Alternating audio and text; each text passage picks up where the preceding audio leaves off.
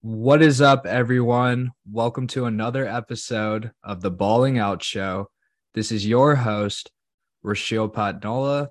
Today I have with me Mr. Jonathan Golden.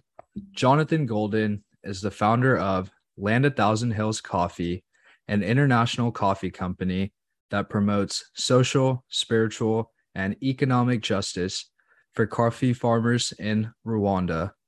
Land a Thousand Hills currently operates in 5 cafes in the Atlanta metropolitan area and has 65 independent and affiliated cafes throughout the United States. Jonathan, how are we doing today? Doing well, thank you, Rashil. Good to chat with you for a little while today. Kind of curious, how did you how did Land at a Thousand Hills come to be, and kind of what got you started in getting Sure. into coffee? So my education training was in psychology, and I started a consulting business doing industrial psychology. Did a lot of management training, executive coaching, helping CEOs of smaller businesses as well as leaders in Fortune 500 companies strike the balance between life and work. I created a program called the Life's Work Program. And I reached a point where I was pouring my life into helping leaders create their community, yet I was kind of a community nomad because I was going from place to place to place. And I wondered, what would it be like to invest my time and efforts into a community over the long haul? Chatted with my wife about it, decided to go to seminary and became an ordained Anglican priest, planted a worshiping community of entrepreneurs and independent folks. And we started gathering with the idea of investing in people from birth to marriage to death, and connecting with people.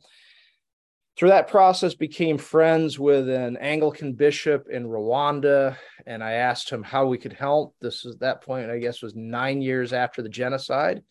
And he said, my country had good coffee prior to the war.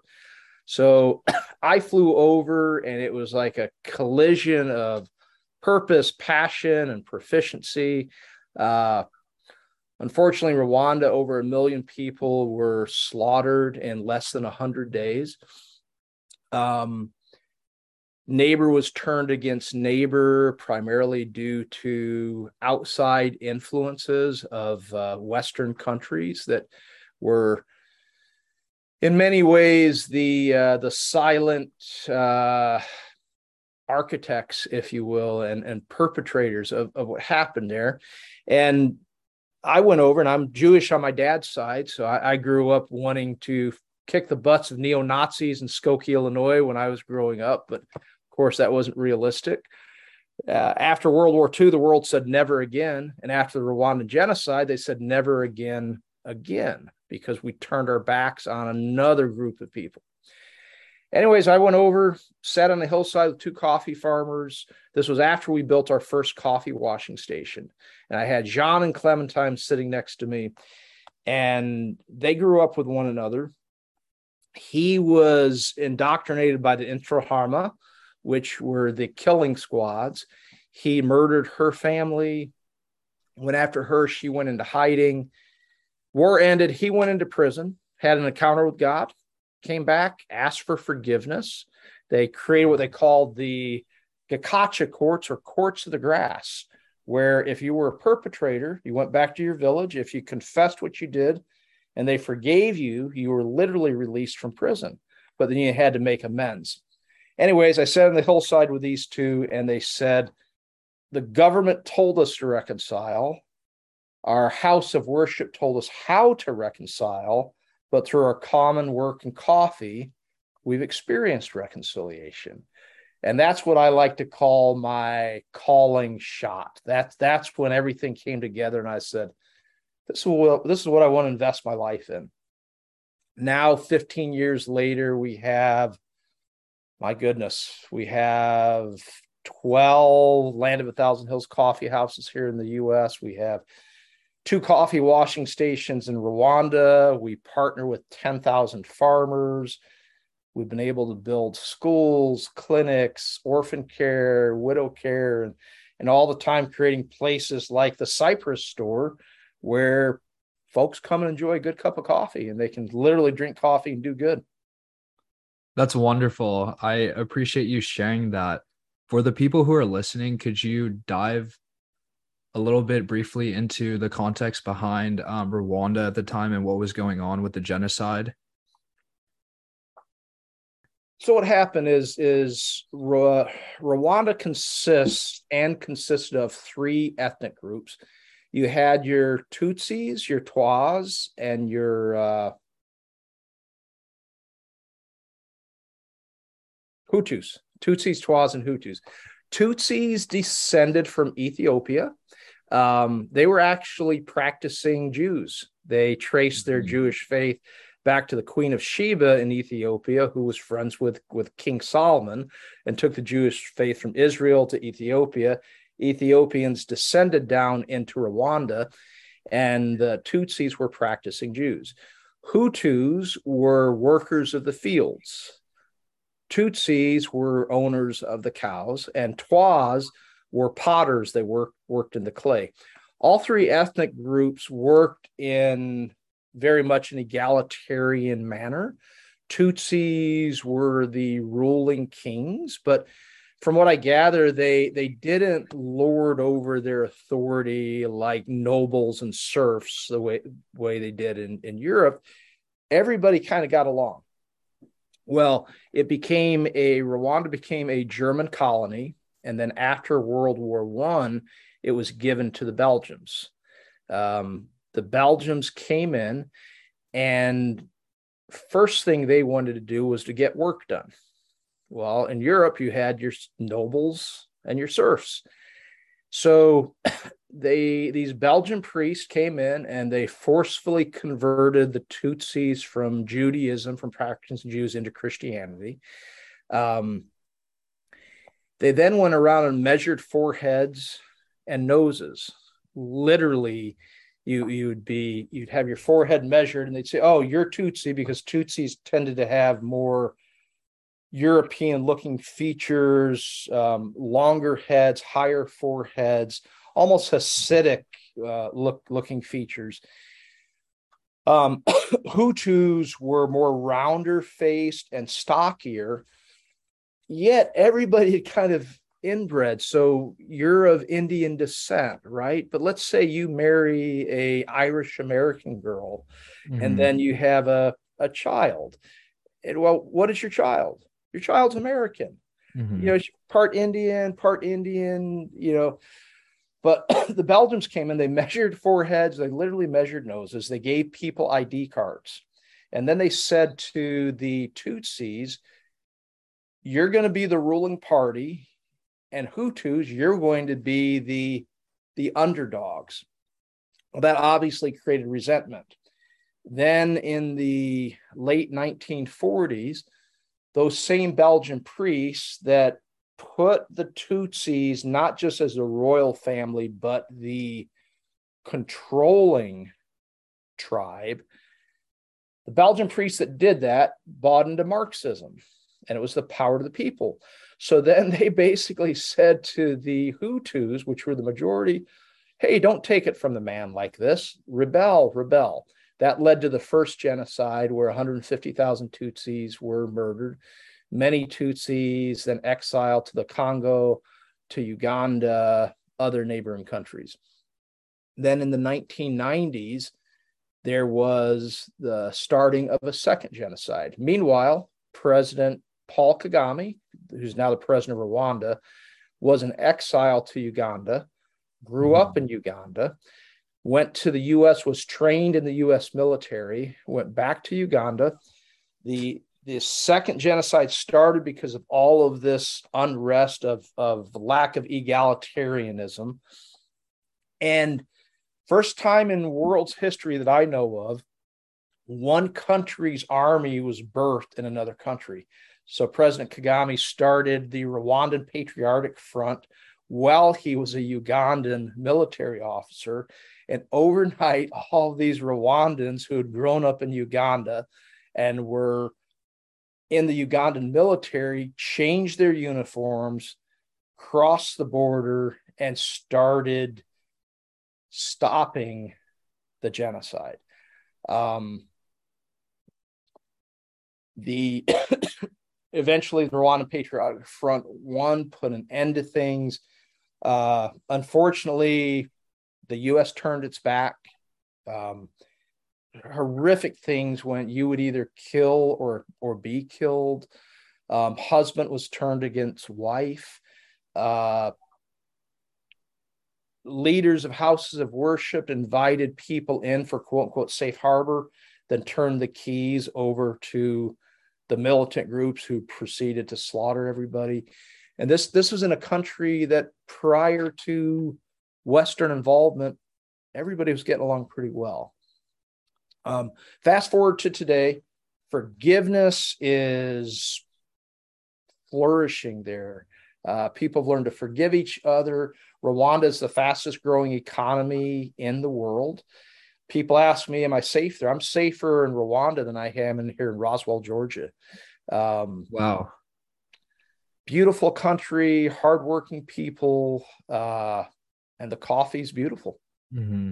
So is coffee a primary crop in the country of Rwanda? Kind of, so what year exactly was it that you first got to Rwanda? Because I know you mentioned that you got to Rwanda, you were in the village, you were talking to the coffee farmers, and then Land of Thousand Hills was born through that. Right. So Rwanda is known as Land of a Thousand Hills. So beautiful country, literally thousands and thousands of hills. And what had happened prior to our involvement, and Tim Schilling, who is now director of the World International Coffee Institute, he's actually a Texas A&M professor, and at the time went over to Rwanda on a USAID grant and started establishing coffee washing stations where farmers could then process their coffee and have specialty grade coffee like we have in our shops.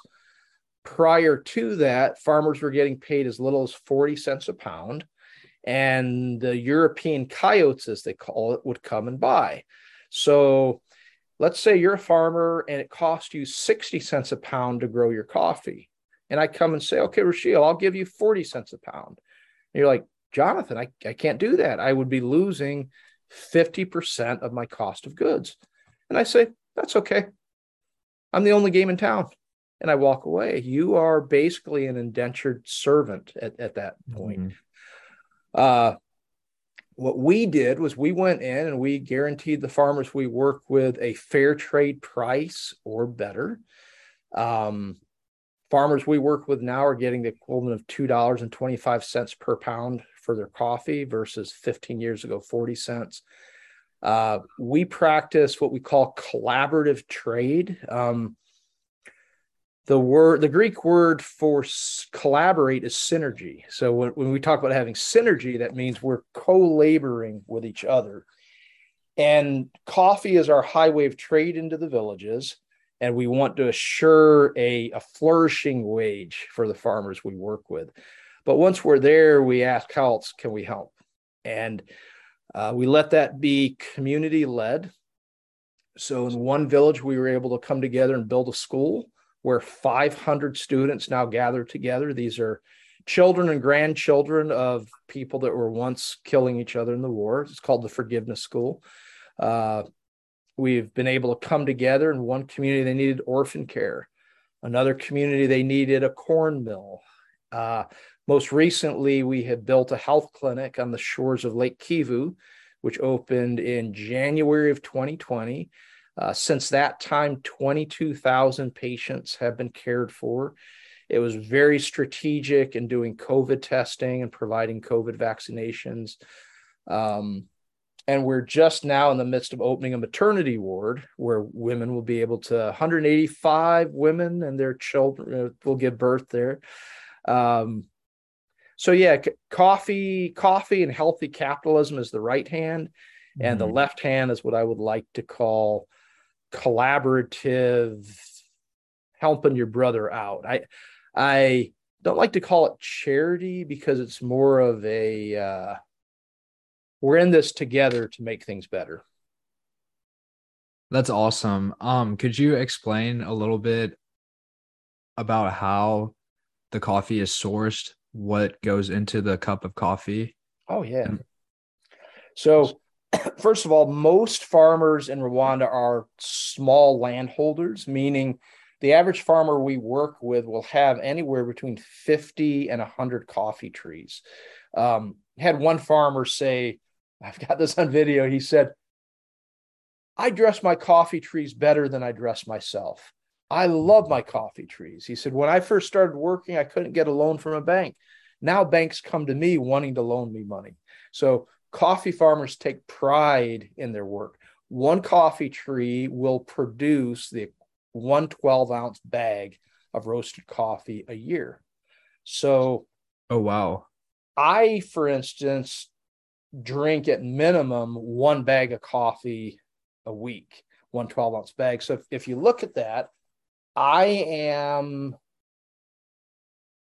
am drinking the fruit of 52 coffee trees a year. So that's like one farmer's living wage that I'm partnered with myself. So coffee farmers, they have their trees. Once the cherries get ripe, they pick the cherries.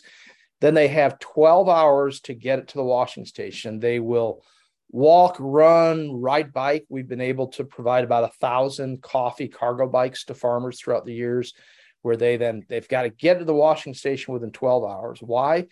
Because if it's longer than that, the coffee starts to ferment. And you get kind of a dirty mouth to it. When you drink the coffee, it's a very gritty. I don't know if you've ever had coffee where you drink and it kind of tastes like dirt. That's what happens once it gets overly fermented. So they get it to the wash station within 12 hours. First thing they do is the cherries are weighed. They get money in the hand right away, which is very rare. Quite often, wages are held back and then they can't pay school fees. And our farmers are like, we love working with Thousand Hills because they pay us the day we bring the cherries. So cherries are weighed. They then go into a flotation tank. Good cherries sink, bad cherries float. They skim off the bad cherries. Then it goes into a depulping machine where the flesh of the cherry is taken off, and that then goes to fertilizer. The coffee bean, as you and I call it, is actually the seed of the cherry. That then goes into a fermentation tank where it's fermented for, I believe it's up to 32 hours, and the fermentation takes off the sugary mucilage. So it's a sugar that comes off of it. At that point, it's washed. It goes onto the drying tables. It's hand sorted on the drying tables. Once it reaches 12% humidity, then it goes into the storehouse. When it's ready to be milled, it then goes to Kigali. It goes through a mill and it takes off what's known as the second skin. And then you have what's called the green coffee bean.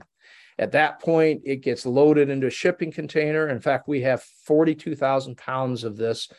Right now, it's somewhere on the ocean. It's coming into the port of Savannah, and then it will come here to Roswell, Georgia. It's put into bags that are 132 pounds each. That's the green coffee. Then we roast that. It goes into a 12-ounce bag or a 5-pound bag or 2-pound bag.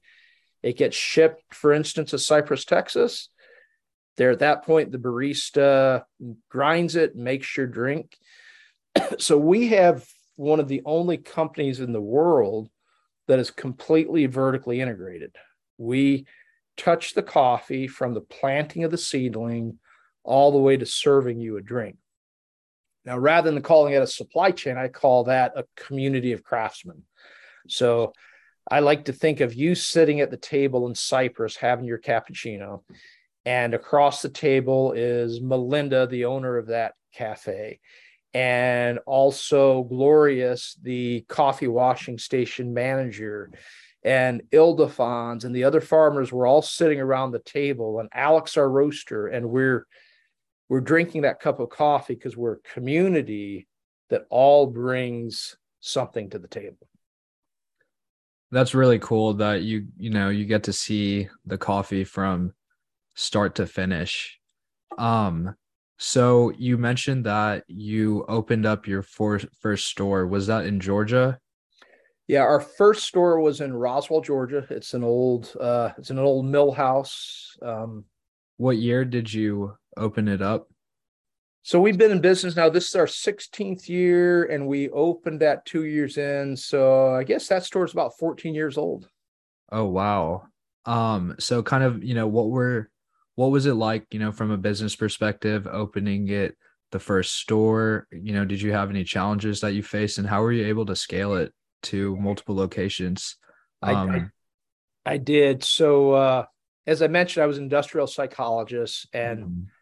at the time, I believe I was billing $300 per hour for my consulting services.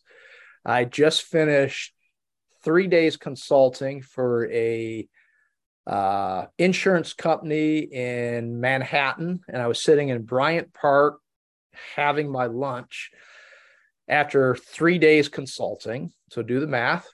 And my manager calls me and says, Jonathan, we just broke $100 today in revenue. And I said, Lord, what have I got myself into? Because, when you consult, it's zero cost of goods. Worst case scenario, you work a few hours longer.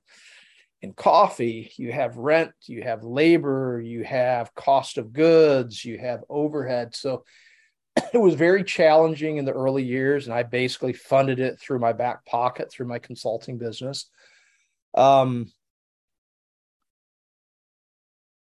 Coffee is a hard business in that you and I could go to one of my coffee shops and literally be there for 2 hours and walk away with a $10 to $12 ticket. You and I could also go to my favorite local Irish pub for 2 hours, and each of us have 3 pints. So we would then be like a $50 ticket. So same 2 hours, same rent. One ticket is $10, the other is $50. So you do the math. Mhm. Everybody wants a local gathering place, but not a lot of people want to pay for it. There's a book called The Great Third Place and then The Late Great Third Place by Ray. I think it's Oldham is his last name, but he was a Florida State professor. And the great third place, first place is home, second place is work, third place is your coffee shop, your pub, your local pizza joint. It's where you gather. The reason he wrote the late great third place is great third places are not typically financially viable. You have to have something else that supports it. Starbucks started as great third places. Mhm. They have now turned into drive-throughs. Starbucks won't go anywhere Right. without drive-through. They literally put in uncomfortable furniture because they don't want you hanging out. That they want the churn. Right. It's funny. In one of my business classes I was taking, we did a case study on Starbucks, and one of the things that they mentioned was what you said about how they primarily shifted to a drive-through business. And I know Starbucks is a very popular company that, in business school gets a lot of case studies done. Right. And kind of, I guess my question is, when you opened up that first location, um, obviously you said it was 14 or 16 years ago. Kind of how did you get the word about, or kind of what was the marketing strategy? Was it primarily organic through family and friends, or, because I believe back then social media probably didn't exist. Yeah. So And it's a good question. It was family, it was friends, it was every time the mayor of Roswell did a ribbon cutting, like for a new park or um, a new building, we would be there giving away free coffee. Christmas time, they do the town square where Santa Claus comes here, on a sleigh in Roswell. We would be there giving away free coffee. So we had what I call mountain gorilla marketing. Mountain gorillas are in Rwanda, and we would just show up everywhere, introducing people to our product, and then of course signage. A buddy of mine's a sign maker, and land of a thousand hills is a big Mhm. word, but Greg said to me, you've got to have coffee stand out, because as you're driving down the road, if people know you, they don't need to read Land of a Thousand Hills Coffee or Land of a Thousand Hills. They just want to see, oh, there you are. If they don't know you, Land of a Thousand Hills won't matter, and they want to see coffee. So just a simple thing of our signage and smaller font being Land of a Thousand Hills, and then coffee house being what's bold. And that's a simple example of knowing what it is that you do best. What is your value proposition? And emphasize that value proposition versus what's in the background. Right. What would you say that as a company, Land a Thousand Hills' value proposition is? Because obviously, within the coffee industry, there's big players like Starbucks or Dunkin' Donuts, or kind of how does Land a Thousand Hills differentiate itself? Is it primarily through its mission, or, the coffee itself, the taste? So I'd say yes. Our mission is to craft beautiful coffee, create purposeful work, and cultivate flourishing community. If you're crafting something beautiful, it's easy to find purpose in it. If you're making crap, it's hard to find purpose in it. So it starts with crafting something that's truly beautiful, from the farmers to our roasters to the barista. And then we find purpose in that work. So then when you go into one of our shops, so purpose and beauty are caught almost like a virus. So when you go into one of our shops, you're sensing the beauty, you're sensing the barista taking pride in their work and finding purpose. And that fuels you as you're doing your studying. It's you want to be in that place and in that vibe. So you're crafting beautiful coffee, you're creating purposeful work, and then you cultivate flourishing community. If you take your purposeful work, like this podcast, and I take my purposeful work in coffee, that's the basis for community. True sustainable communities are not me and my buddies going out for beers. Okay, that's okay, but that's not community. True community results when people bring their purposeful work and they contribute to the greater whole, and then everything starts working better. So what is our value proposition? I think we're all created to want to do good. I think we're all created to be part of community. I think we're all created to look, to make something, say, that's good. Jonathan, you kicked butt today. You made something beautiful. And then for me to share that with others, and they say, yeah, that is beautiful. Thank you for doing that. And I'm not sure that there are a lot of places that do that invite people from all tribes and nations, and gay, straight, bi, black, white, Hindu, Christian, Jew, Muslim. It doesn't matter. We're all created the same. And, coffee has no faith, right? Right. Except we want to bring something beautiful to life. And that's what happens within our cafes. Right. That's wonderful. I appreciate you sharing that. I think it's so interesting because many people might overlook it and just say, oh, it's a coffee shop, but when you really unpack it, what you're doing is creating a community for people to continue to go to each local cafe, and whether they're just there to hang out or studying or working on a project, they can continue going back to the same local cafe. It's the same people who are working there, and creates that sense of community, which I think is just so important for overall just life fulfillment or satisfaction of, hey, your local coffee barista, or creating that sense of community, I think is very important, and something, in today's society that might be a bit lacking because we have become so digitalized. Mm-hmm. Yeah, I tell our baristas that they may be the only smiling face a customer. We don't call our customers, we call them citizens, but they may be the only smiling face a citizen sees that day. And the reason we say citizen versus customer or consumer is customers and consumers take, citizens contribute. A consumer will call the police when the neighbors are fighting. The citizen knocks on the door and says, "Everything okay? Can I help out?" Consumers leave their dirty dishes on the table. The citizen picks it up, and in fact picks up what's on the table next to them, and takes it, because they realize we're all in this together.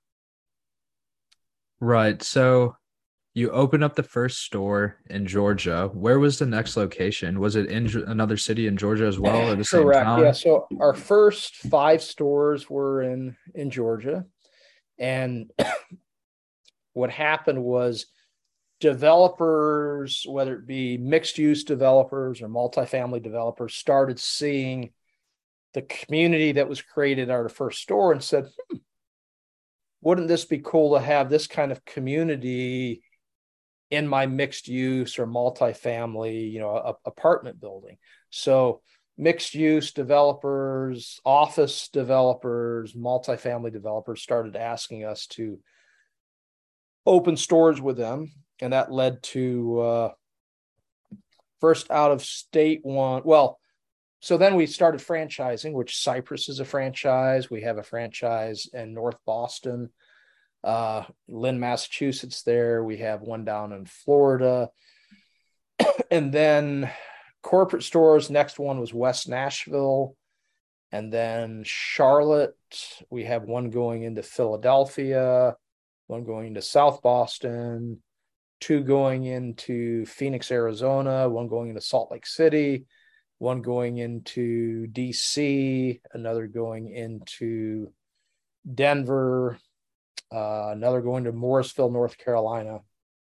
Wow. So you're expanding pretty quickly. We are. Yep. That's awesome. That's always a good thing as a business owner. Now, whenever you land a Thousand Hills corporate is looking at these leases or specific areas, I know you mentioned that mixed development or mixed use retail or multifamily properties as well as offices were looking at the space. Kind of, what are there any certain characteristics that you guys look for in choosing a particular location? So first and foremost, the landlord and or developer has to have a heart for community, because if they're viewing us only as a commodity, only as a rent check, then pretty soon we as people become a commodity. Right. So if you reduce the fruit of somebody's labor to a commodity, it's not long till you turn that person into a commodity. So we look for development partners who have a common vision with us, because there are going to be ups and downs. There's going to be unforeseen circumstances. If we've got a common vision and common values, we'll work through that. But if I'm seen as only a rent check, then when the tough times come, it can become full of conflict. So first and foremost, we look for common vision. Secondly is we are not bashful at all to strike terms that we can live with. You had a developer say, well, I could get 3 times that rent if I lease to a liquor store. My response is, okay, lease to a liquor store. Mm-hmm. You know, we could do a lot better if we had a bar here. Okay, lease to a bar. If you want a bar, have a bar. If you want a coffee shop, because the community that takes place in a coffee house is a lot different than what takes place in a liquor store or a bar or a Right. restaurant. Right. I agree 100%. And even if it's collecting a little bit less of a rent check, having that coffee shop, that sense of community would allow for more people. Let's say it's a multifamily property to be or to be occupied. Yep. Right, because they see that you can walk downstairs, there's a coffee shop, and that, in my opinion, is far better than having a liquor store or a bar. But what you've got to do then, Rashiel, is you're looking then at a multiple bottom line. So if you got one bottom line, which is just revenue, that's one thing. But if you say, okay, well, we've actually got a triple bottom line here. We have revenue, but we also have social impact. And then you might say, and we also want to have a spiritual impact or an environmental impact. Then you take this into account. And thankfully, we have many developers who are saying, yeah, we'd like to make some money off of this. But what Land of a Thousand Hills brings is a social impact, which in turn positively affects the revenue. So who would like to live in an apartment complex that has a wonderful coffee house and a place you could also grab a beer in the evening? That creates stickiness, right? So Right. maybe their rent is less for us, but that leads to increased stabilization on the residential side. Right, 100%. Um, I was looking at the website whenever in preparation for this interview, and I saw that you guys sell online as well. Would you Yeah. say primarily your sales are in person or through the online store? Kind of when did you guys choose to go kind of direct to consumer? We've had our B2C business almost from day one, but our B2B, so Land of a Thousand Hills corporate selling to each of our individual shops and to office buildings and churches and whatnot, is still the bulk of our business. For whatever reason, I don't think we've ever really cracked that code of the digital B2C. I still like for us to figure out how to do that, but we've not. Yeah, most our B2C business is 30 to 40% of our revenue. So primarily the sales come from in person through the shops. Yep. That's awesome. Do you have any suggestions for people who are listening, who are looking to build a mission-driven business, or kind of some advice for people who are starting out? Especially when it comes to people who value the mission more than they do the profits, and kind of what's that fine balance between the two? So I'll give a twofold response to that question. I think first of all, you have to be in this generous present moment. A lot of us spend a lot of time focused on the familiar past and what's happened in the past.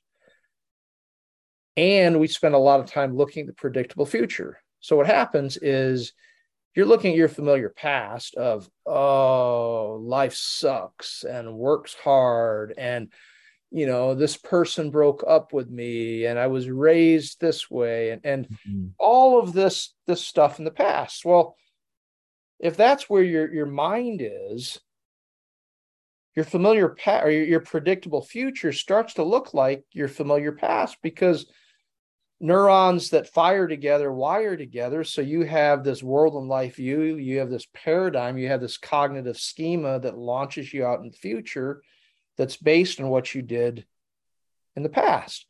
But if you and I are in this generous present moment, literally right now, as you're looking at me and I'm looking at you, guess what? We can create something new. We can connect in this moment. And in the moment is where the heart is. So somebody that wants to do something mission-based, first of all, get in the moment. Meditate. I spend a lot of time meditating. Meditate. Just turn off the iPhone, turn off all this stuff that distracts you, slow down and say, what do I want to create now? Then you start getting a vision for what it is. And I would say, if you're really meant to do it, you're going to do it now. So for instance, if you were to say to me, I want to have a Land of a Thousand Hills franchise, Jonathan, you know what my response would be? Why don't you buy a 12-ounce bag of coffee and start brewing up a pot and gather with your buddies in your dorm? Oh, no. Well, yeah. If indeed it's your calling, you're going to find a way to start doing it now. Not then, but now. And if you can't find a way to start living out your mission now, then you're not going to do it then. You've started a podcast. Brilliant. Wonderful. How many hurdles did you have to jump through to start a podcast? You easily could have said, well, once I graduate and once I have a studio, and you never do it. But you're doing it now, and you're planting the seeds for your mission. And I'm glad that you also brought kind of having that calling. There's a book I read a couple years ago called Shoe Dog by Phil Knight, who is the founder of Nike, and it's ultimately his autobiography of how Nike came out to be. And in it, one of the main takeaways was also that he said that focus on finding a calling rather than just doing things for a profit's sake or just for a business sake. Like if you really have a true strong calling, things will work out. And Nike was unprofitable for many years, and eventually it obviously went public. So I think that having a calling is very important, and I'm glad that you brought it up. And Rochelle, the second way I'd answer that is you said profit versus mission. I would say it's both. So you've got to be in the present moment, start doing it. But one thing I've learned is when we do things for the right reason to follow the mission, that doesn't mean we have to be poor or do it for free or contribute. So I've kind of said this thing that if whatever work I do, is it good for me, for my neighbor, and for God? Is it a dwelling place? Is it the equivalent of, okay, I can invite God to come sit down and have a cup of coffee with me, my neighbor and me, and hey, this is a cool place for all of us. Sometimes mission-based companies do things because of the spiritual, right? We call to it. We do it for our neighbors, but then we go home and eat ramen noodles for 6 years, right? I do think we can take the best of capitalism and apply it to mission-based endeavors. And there's nothing wrong with that. And there's value to be paid. And if somebody doesn't want to pay for it, that's okay. So I would say, yeah, be in the present moment, follow your mission, but get with somebody that's savvy financially too, and have them look at the way you're doing things. And to that budding social entrepreneur, respect yourself enough to pay yourself. Do you know that? Check this stat out. The average American makes sure that their dog or their cat has their meds more regularly than they do themselves. So we take care of our animals better than we do ourselves. And I think, financially, we need to take care of ourselves, because if you're an entrepreneur and you're not eking out your existence, you're not going to be able to give to others. Right. Do you have any tips for really anyone how they can be more financially responsible, or entrepreneurs, social entrepreneurs, to, allow themselves to take care of themselves, financially speaking? So I think one thing for most entrepreneurs and even social entrepreneurs, the guys from Behance wrote a book. I think it was called Getting Things Done. No, not that wasn't Getting Things Done. I forget. The Behance is the organization, but they have this entrepreneur's curve. So entrepreneurs have the spark, the idea, things are rocking and rolling, they're exciting. Then they start to get stabilized, and at that point they get boring. So they have another entrepreneurial idea. Well, all entrepreneurial ideas take resources, time, money. So just when this idea starts becoming cash flow positive, we get diverted to do the next. So we're forever not letting things flourish because we're on to what's next. So either get used to being bored at times. There's nothing wrong with being bored. You've created the Coca-Cola, now you bottle it, right? Bottling's not that exciting, but that's what's going to fun. So either get used to the boredom, or hire somebody that the bottling's not boring to them. So they're systematizing, stabilizing, and you're off to what's next. But if you're trying to create and stabilize at the same time, that's very hard to do both. Right. As we're kind of wrapping up this episode, do you have any resources or books that you recommend for aspiring entrepreneurs in regards to building a business, or just overall kind of tips on helping one find their mission or purpose? Yeah. So if you want a good just perspective on the overall business and kind of world climate, the way I think things function, Peter Senge wrote a book. It's several years old now, called The Fifth Discipline. And Mhm. he studies really 5 different disciplines: systems thinking, personal mastery, shared visioning, a couple others there. But that's kind of a good broad approach to life and business. As far as finding your own calling, there are several out there. I wrote a book called Be You Do Good. Folks could take a Mhm. look at that. Uh, Yes, I'll have to add it to the show notes. I there didn't you know go. that you wrote a book. I did. What I did was, it kind of tells the Land of a Thousand Hills story in Uh-huh. a way that you can find your own story. That's awesome.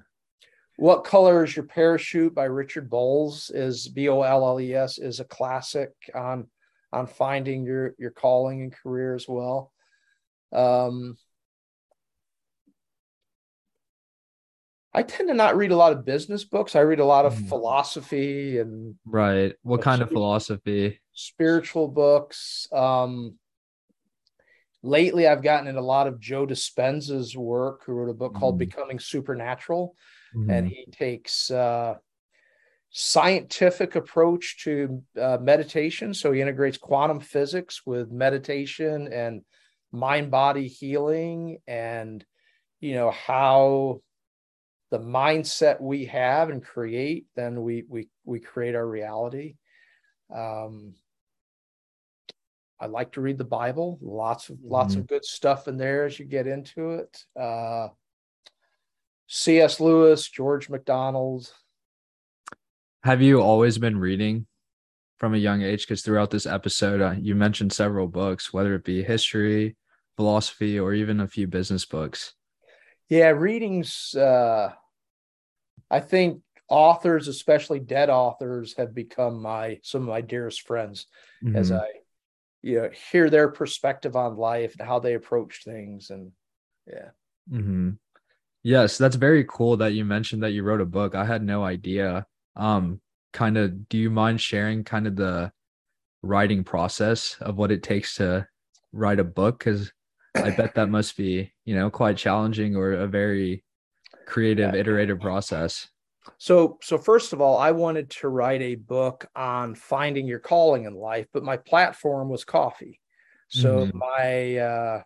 my agent had said, "Great, I understand you want to write a book on finding your calling, but we all know you through coffee, so we've got to tie in the coffee." So first thing is, you don't write a book for yourself. You write a book for your platform, and you have to look at how your platform knows you. So I wrote a book for my platform of people that knew me through coffee and conferences I spoke at. So we told the Land of a Thousand Hills story, but then I used that as a mechanism to lead people to find their calling in life. And our slogan, Land of a Thousand Hills, is drink coffee, do good. So the title of the book was Be You, Do Good. And it really goes back to what we talked about earlier, is being in this present moment. What are you meant to do and be? First of all, be yourself. Uncover who you were created to be, and slow down enough to see it and own it, and start building your vision based on who you uniquely have been created to be. You are the only young man right now who's doing a podcast, who has a mother that's doing organic gardening and creating these cool cookbooks, and a father who is into technology and processes, and a family from India. And you know what? All this stuff comes together in one encapsulated being, which is you. Mm-hmm. So why in the flip would you try to go and duplicate what somebody else is doing versus mining whatever this creation that you are, and then build off of that? And that's what Be You Do Good really focuses on, is how do we get to know ourselves, and then how do we set our course, and then how do we deal with the challenges that we're all going to face. Right. That's awesome. I appreciate you sharing that. Jonathan, this was a great episode. I think that the people who are listening have a lot to take away. Are there any final thoughts that you have that you'd like to share, or any kind of insights? I would just say, drink coffee, do good. Next time you're enjoying a cup of coffee or a beer or a sandwich or whatever it is, take a moment to think about the people that made it and made it possible. Send them some good energy, offer up a prayer. Mhm. Every morning I make a pour over and I grind my coffee. And as I'm doing my pour over, I think of Lisa, our country director in Rwanda, and the farmers there. And I thank them and I send them good energy and I say a prayer for them. And I think if we all respected each other a little bit more, this world would be a better place. That's wonderful. I really appreciate you sharing that and coming on, Jonathan. Yeah. Well, thank you, Rachel, and keep up your good work. Awesome. Thank you.